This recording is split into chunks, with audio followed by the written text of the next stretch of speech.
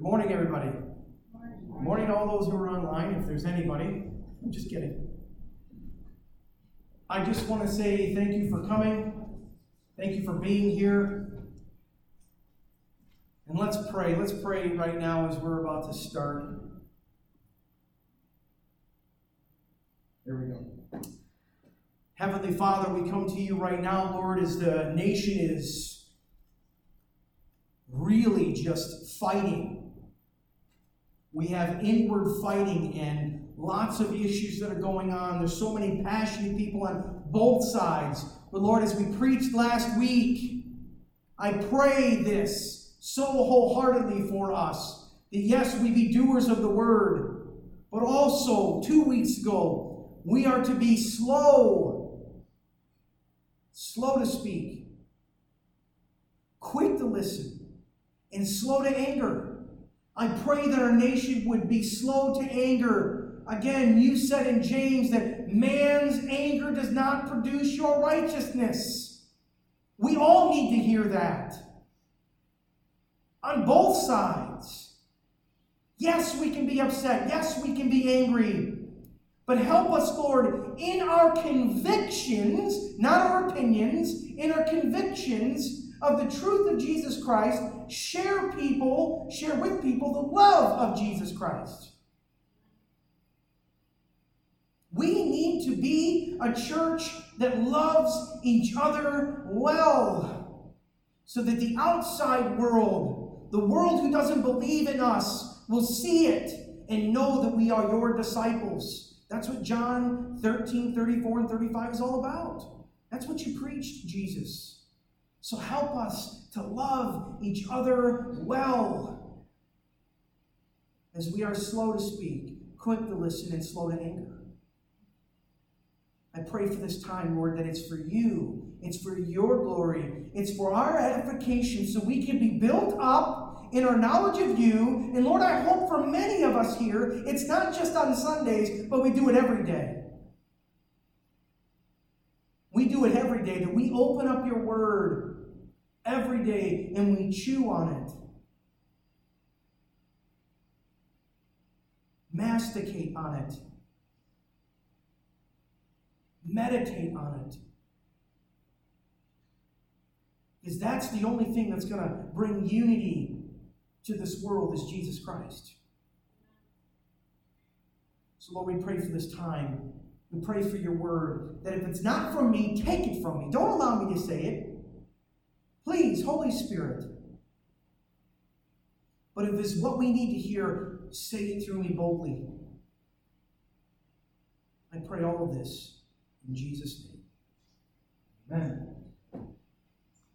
So, we have been going through James, the New Testament, Proverbs, and that's really what it is. And last week we talked about being doers of the word. Yes, Jesus is our Savior. That's important. However, he is also our teacher. And are we learning from him? He told us many things via parables. For example, have the right perspective when it comes to God and our position with God. To be poor in spirit. To be humble. And understand what humility is in God's economy.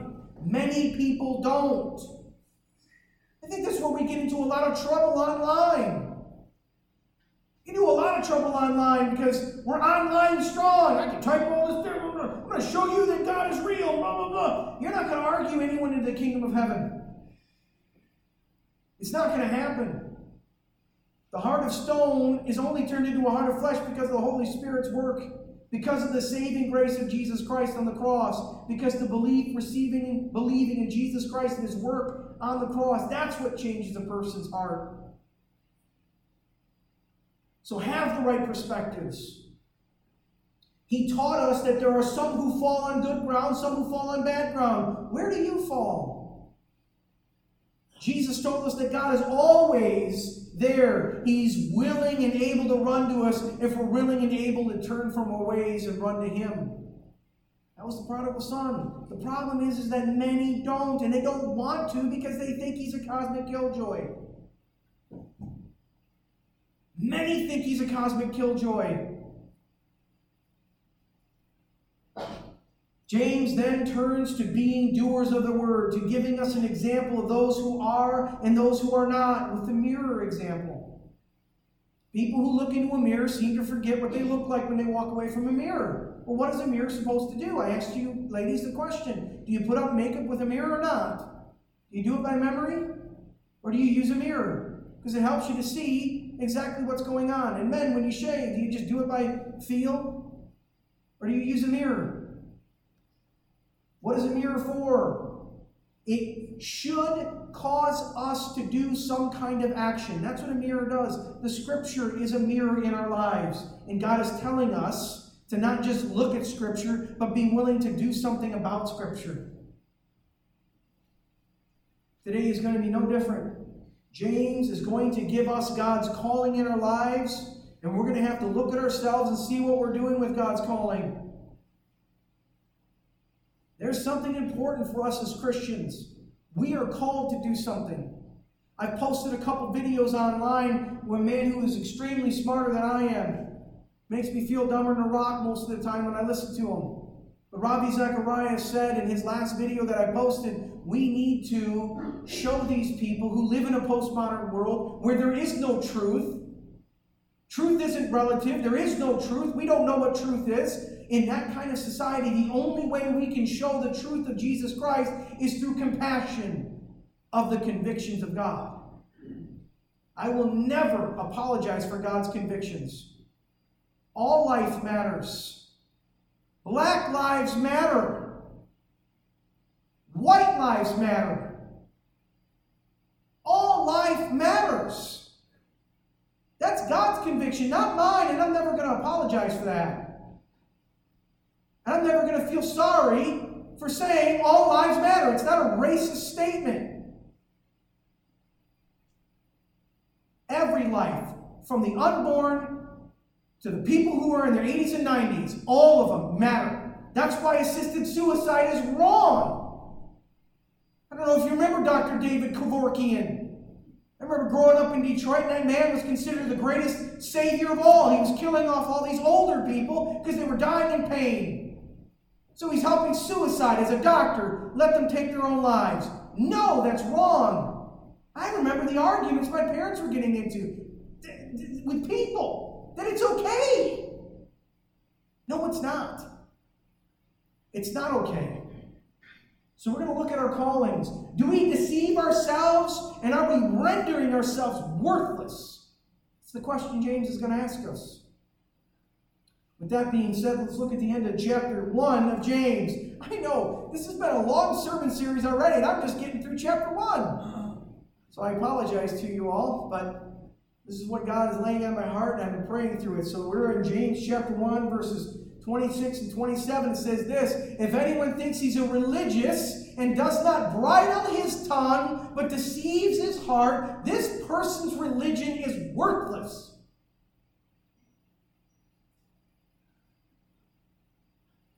Religion that is pure and undefiled before God, the Father, is this: to visit orphans and widows in their afflictions and to keep oneself unstained from the world.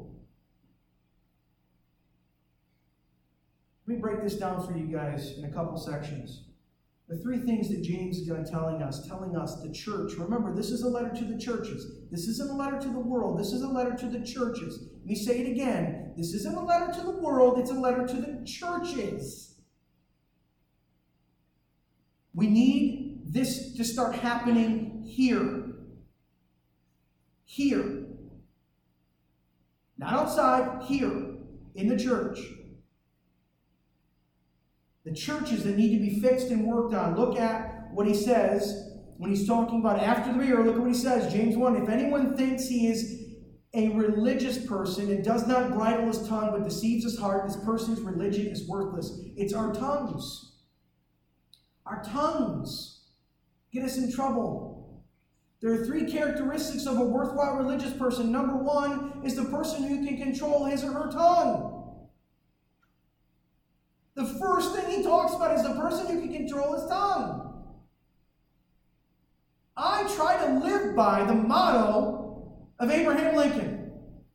It's better to be thought of and stay silent and thought of as a fool than to open your mouth and remove all doubt. That's a great motto to live by.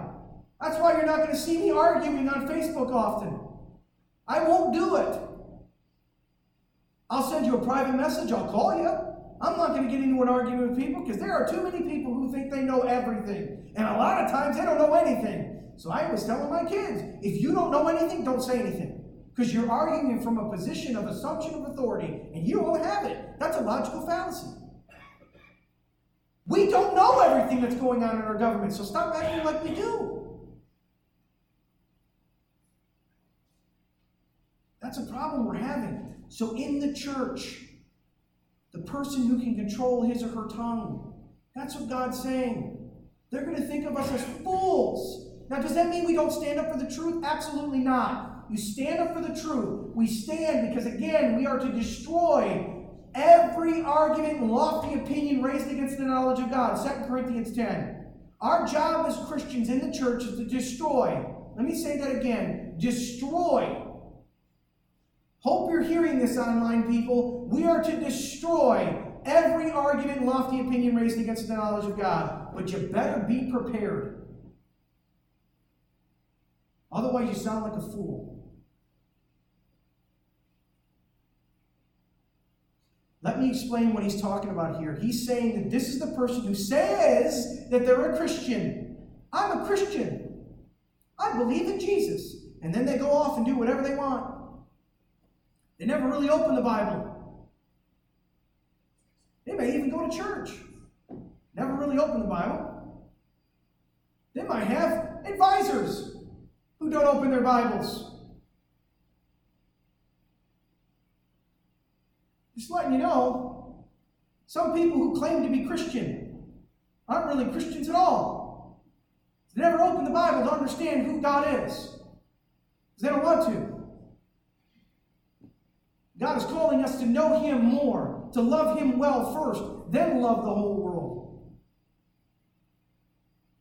Those are the two most important commandments. They say life is this. I believe that Jesus is God's Son, but I don't live that way. I don't live that that's true. I mean, I sleep around, I drink, or I get drunk. I yell and I beat up people. I do all the things that are against the Bible. But I'm a Christian. They're the ones who are out there preaching constantly, all the time. Look at me, I look smart. Look at me, look what I wrote. Get a mic here. Shush. Idle your tongues. I know you know that there are people like this. I know you do know. I know that you have children and grandchildren who've gone to church their whole lives. And they've walked away from the faith. But I guarantee you, if you ask those people, are you Christian? They'd say, yeah, I'm a Christian. I went to church. Are they really? That's a tough question to ask, especially of a loved one. Someone you so deeply care about, and you know they've walked away from the faith. These are the people that you know in this life. They're people who live this way. For example, let me give you an example of a leader. His name was David Koresh. Does everyone remember who David Koresh was? He was a cult leader of the Branch Davidians, an offshoot of the Seventh-day Adventist Church. He claimed to be the last and final prophet of Christianity. He claimed that this is the kind of person that Jesus was going to say on the Sermon on the Mount, I never knew you. Get behind me. I don't know who you are. He says this in Matthew chapter 7. Not everyone who says to me, Lord, Lord, will enter the kingdom of heaven, but the one who does the will of my Father who's in heaven. On that day, many will say to me, Lord, Lord, did we not prophesy in your name? Didn't we cast out demons in your name and do mighty works in your name? Verse 23. Listen to what Jesus says. And then I will declare to them, I never knew you. Depart from me, you workers of lawlessness. That's what James is talking about here. He's talking about that here. Just because you say you're a follower of Jesus, are your words or your actions speaking louder? Which one? How many here want to hear that Jesus says this in Matthew 25:21 when they die? How many would love to hear, well done, good and faithful servant?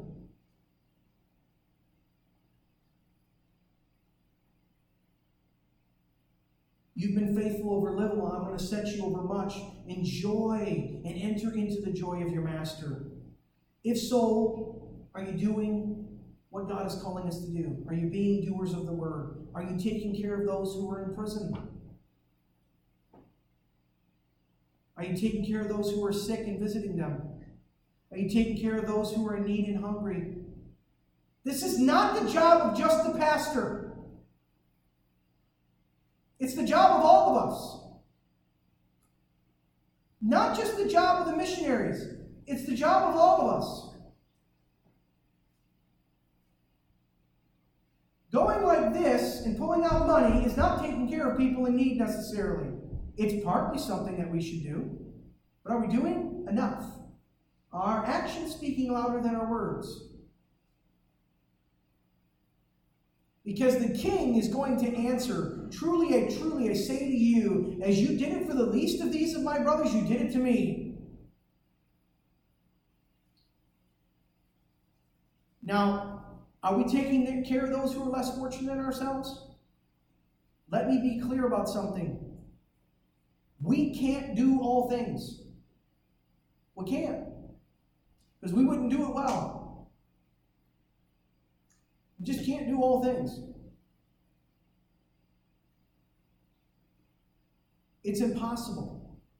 But Jesus can. So point people to those who can help, who are of the faith. For example, Project Hope. I recently had a woman call me up and she's struggling paying her rent. We don't have the money to pay your rent. I'm sorry, but there's this place called Project. Oh, I already tried them. Okay, what did they say? Well, they can't do anything for me because I've already used them. We don't have endless resources here. I apologize. Is there other places you can go? I don't know. I thought you guys could help. Why aren't you willing to help? And then I found out she was scamming all the churches in the area for money. I'm not going to get into the whole details. So we can't do all things for all people. They're going to blame us for all the things that they have going wrong in their lives. That's just, welcome to being persecuted for being a follower of Christ. Jesus said it was going to happen. So don't be shocked. Don't be upset. Understand that Christ went through it first. We can't be all things to all people, but we are needing to take care of those who are in need. We don't have all the money in the world to stop homelessness or hunger, but there are places we can recommend. Mel Trotter Ministry if you're homeless. Maybe they can help you out. Are we doing that? Are we recommending those places? If we can do something, are we? If not, then should we be doing something? That's the real heart issue here. The biggest issue James is addressing here is bridling our tongues. Are we doing that, church? John Wesley, a Methodist preacher. You know who John Wesley is, right? Right? John Wesley, the guy who basically started the Methodist movement. Listen to what it said to him. A very critical woman in his church comes up to him and says one day, Mr. Wesley, the strings on your bow tie are much too long. Wesley found some scissors and asked the woman to trim them to her liking. And she did. Then Wesley looked at the woman and said, Ma'am, your tongue is too long. And it offends me. Stick it out so I can trim some of it off.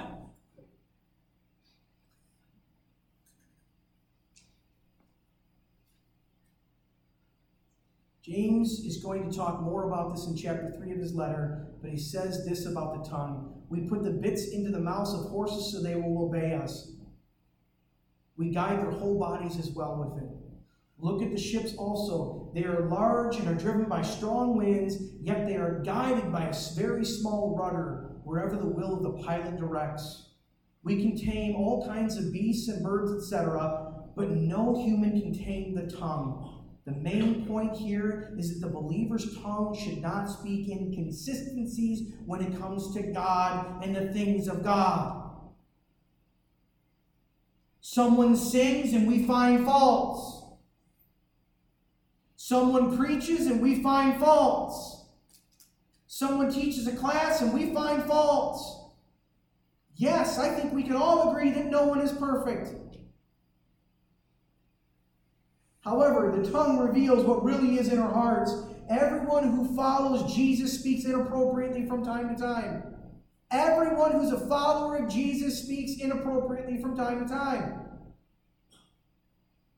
However, Jesus and James are not talking about something that is occasionally true of us. They're talking about something that's continually true of us. That's the issue. If we're speaking badly of someone or something online, what are we really doing? What kind of message are we sending? Continuing in sin is not a good thing, and gossip is sinning. Did you see what Pastor Chris posted on Facebook? Did you see what so-and-so put on Facebook? Did you see how they said, stop. Bridle our tongues. Followers of Jesus is what we are to be. See what he teaches about people. See what he teaches about our enemies and what we should do with them. Because what James is going to say next is of the utmost important and speaks to what's happening in our world today. Verse 27. Religion that is pure and undefiled before God the Father is this, to visit orphans and widows in their affliction, to keep oneself unstained from the world. So we're visiting the less fortunate in their afflictions. Again, this goes back to Matthew chapter 25. Jesus is talking about what you did for the least of these, you did for me. Where are we going to be when it comes to our brothers and sisters from another mother? I know that many of you remember and have memorized it by heart, my sermon on 1 John 3. Wrote that in there just in case you're wondering. It's about word and deed. This church, word and deed. I didn't preach anything on that one. I just came down and we started praying together with each other. We were showing love for each other, praying for each other, crying with each other. Listen to what John says about word and deed. Listen to what he says about the less fortunate. By this we know love, that he laid down his life for us. We ought to lay down our lives for the brothers. But if anyone has the world's goods and sees his brother in need, yet closes his heart against him, how does God's love abide in him? Little children, let us not love in word or in talk, but in deed and in truth. We're only to love not just in words, but in deeds. I posted something about racism that is affecting so many people in our world today, and there needs to be reform involved on all sides. There does. But Christians, this is an opportunity for us to stand up for the truth, for Jesus Christ, and share his love with everyone.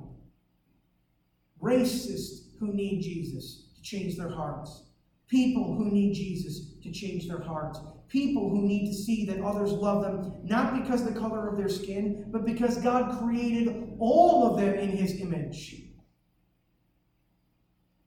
I want to share a story with you that I think is going to resonate with this church, because you guys know the story of the man I'm about to talk about here. It says this, because it's true of us today, and I just want to make sure I mention this, what we should do with our black brothers and sisters. Listen to what it says. At 6:01 p.m. on April 4th, 1968, a shot rang out.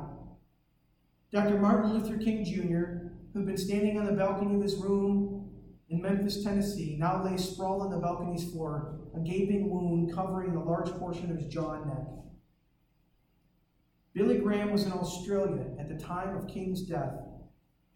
He remembers the moment someone approached him with the news of Dr. King's assassination, which was followed by journalists seeking a quote.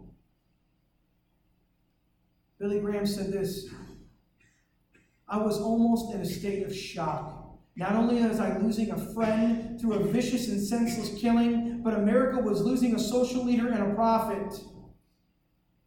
I felt his death would be one of the greatest tragedies in all of our history. Describing how he met Dr. King during a 1957 crusade meeting in New York City, Mr. Graham wrote in his autobiography, "One night, civil rights leader Dr. Martin Luther King, whom I was pleased to count as a friend, gave an eloquent opening prayer at the service. He also came to my invitation to one of our team retreats during the Crusades to help us understand racial situations in America more fully." As their friendship grew, Dr. King and Mr. Graham started to call him and said, "Don't call me by that, call me by my nickname." His father, explains Mr. Graham, who was called Big Mike, called him Little Mike, and he asked me to just call him plain Mike. Dr. Martin Luther King Jr. entered to the Christian missionary and ministry, and he was ordained February 1948 at Ebenezer Baptist Church in Atlanta, Georgia, at 19 years old. In 1954, upon completing his studies at Boston University, he accepted a call at Dexter Avenue Baptist Church in Montgomery, Alabama. While there, Dr. King was instrumental in leading in the Montgomery bus boycotts, made famous by the nonviolent resistance and arrest of Rosa Parks. He resigned from Dexter Avenue Baptist in 1959 to move back to Atlanta to direct the activities of the Southern Christian Leadership Conference. From 1960 until his death in 1968, he also served as co-pastor with his father at Ebenezer Baptist Church. Dr. King credited Billy Graham with having a significant part in reducing tensions between whites and blacks in the South. In 1965, Mr. Graham canceled his tour of Europe to preach a series of crusades in Alabama with me. Praying that the gospel would tear down the walls of division between the races and seeing the importance of his work alongside Dr. King, Mr. Graham thought it was utterly important. Dr. King later said this, "Had it not been for the ministry of my good friend, Dr. Billy Graham, my work in the civil rights movement would not have been successful as it had been." During the civil rights movement, Mr. Graham preached, Jesus was not a white man. He's not a black man. He came from that part of the world that touches Africa, Asia, and Europe. Christianity is not a white man's religion. Don't let anyone ever tell you that it's white or black. Christ belongs to all people. He belongs to the world. Reflecting on how his thinking changed throughout the years, Billy Graham writes this, "I cannot point to any single event or intellectual crisis that changed my mind on racial inequality. While at Wheaton College, I made friends with black students, and I recall vividly one of them coming to my room one day and talking with deep convictions about America's need for racial justice. Most influential, however, was my study of the Bible, leading me eventually to the conclusion that not only was racial inequality wrong, but Christians especially should demonstrate love towards all people. Racial inequality is wrong. And as Christians, are we visiting those who are widows and children like James is asking us? Are we looking to our black brothers and sisters who are struggling? Yeah, listen, I get the arguments. I understand the statistics. I can quote them to you. Police brutality against blacks seems to be way blown over proportion according to the statistics. I get it. White cops killing black people is about 1%. 1%. White cops killing white people is 8%. I understand. But what are we doing to show the truth in this maybe misconception of inequality? I told you the story of what it was like for me and my buddy Omar walking down the street in Detroit. We got pulled over. Was it because he was black? Or was it because I was white? Or was it because we were teenage punks? And there was someone who was calling saying that there was teenagers in the neighborhood who were causing trouble. We weren't causing trouble, I can tell you that, hand to God. But we got pulled over. We got pushed against the car. We got yelled at by the cops. I felt that. I know what that's like. But what are we doing? How are we helping? Because James is saying that the religion that's pure and undefiled is that very thing, taking care of the less fortunate people. It has to start here first. It has to start in our hearts and in this church. Did Jesus change our hearts for those who died for us? For Him? Did He change our hearts? Or are we still going to live in a way that's not necessarily what He would? It has to start right here. Because the last part of this sermon is James is saying, keep oneself unstained from the world. We live in the world, not of the world. Listen to the words of Jesus here in John chapter 15, verse 12. This is my commandment, that you love one another as I have loved you. Greater love has no one than this, that someone lay down his life for his friends. You are my friends, if you do what I command you.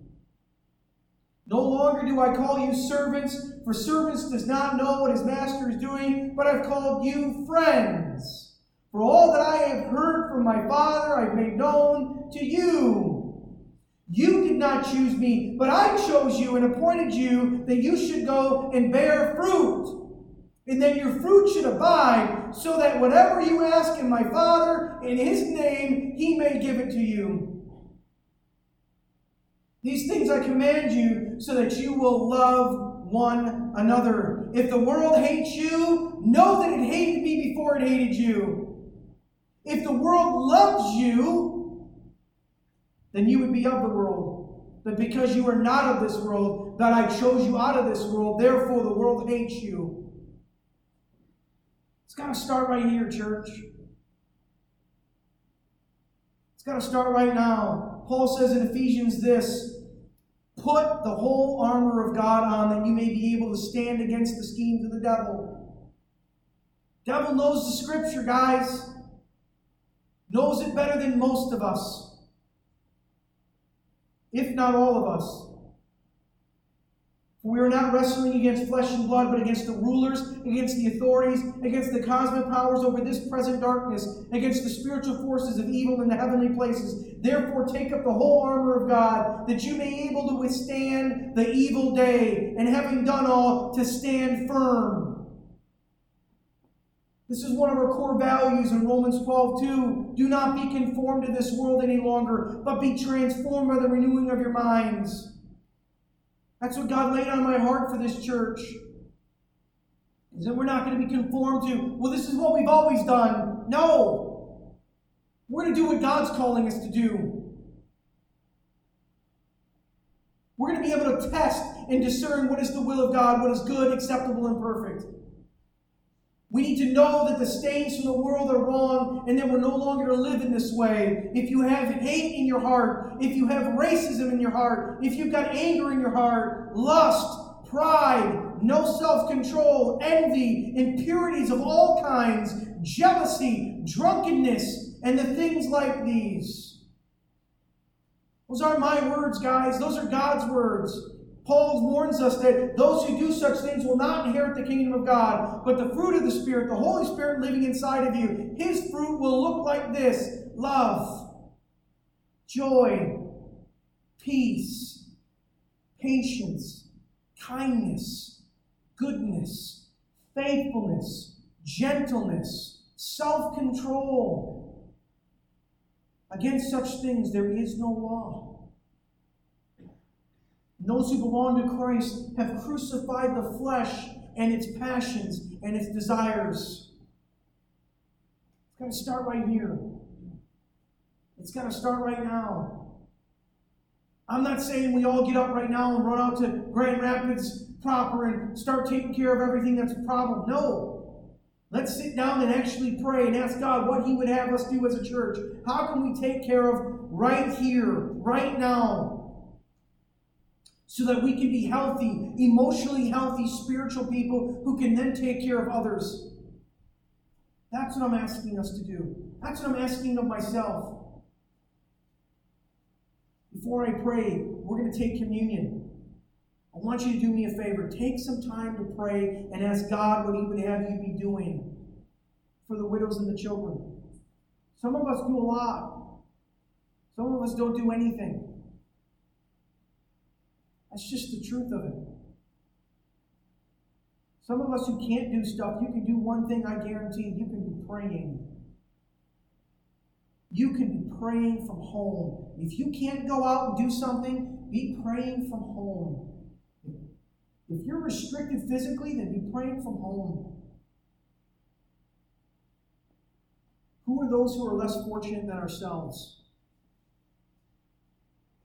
We need to bridle our tongues, especially on social media. We need to be different than the world. We need to be taking care of the widows and the children and keep ourselves unstained from the world. That's God's calling in our lives.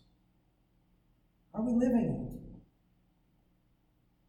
Let me pray for us, and then we're going to take communion together. And I'm going to explain to you how the communion is going to work. So we're going to come up to the middle aisle. I'm going to put on some gloves, and I'll hand you the bread, and you'll take the grape juice. And then you'll walk back down the sides. So we can try and keep some semblance of social distancing. Trying to protect you guys as much as we can. And if you want, at the same time, I'm going to kill two birds with one stone. If you want to give to the benevolence fund so we can take care of those who are in need, the plate's right there. So you can give or not give. You can wait to give. It's totally up to you. It's totally up to you. Let me pray for us, and then we're going to close. Heavenly Father, we want to do your will. We want to live and have the fruit of the Holy Spirit living inside of us. We want to have the love, the joy, the peace, the patience, the kindness, the goodness, the faithfulness, the gentleness, and self-control. We can only do those things if we put on the full armor of you. Lord, and so we want to do those things. We want to give that to you. We pray as a church that we would love each other well so that we can love the world well. We can go out and bridle our tongues, but yet also stand in truth for the convictions that you have for this world. All lives matter. Black lives matter. White lives matter. Help us as a church to show the truth that Jesus didn't die for a specific group. It makes me so angry to see these people online, and I know it was supposed to be slow to anger, but it makes me so frustrated, I guess, Lord, that I see all these people online claiming that Jesus died for certain groups of people. He died for the Samaritans. Their lives matter. No, Lord, you died for all of them. They misunderstand your mission here on earth. Help us, Lord, to stand up for the truth, but to do it in a loving, gentle, kind way with reverence for the persons involved. Help us to have a righteous anger like Christ. But our anger, man's anger, doesn't produce God's righteousness. So, Lord, we are going to be slow to anger, slow to speak, and quick to listen to you. Help us to know what you would have us do. Moline Baptist Church, the world around us, as we're about to take communion in remembrance of you. I pray all of this in Jesus' holy name. Amen.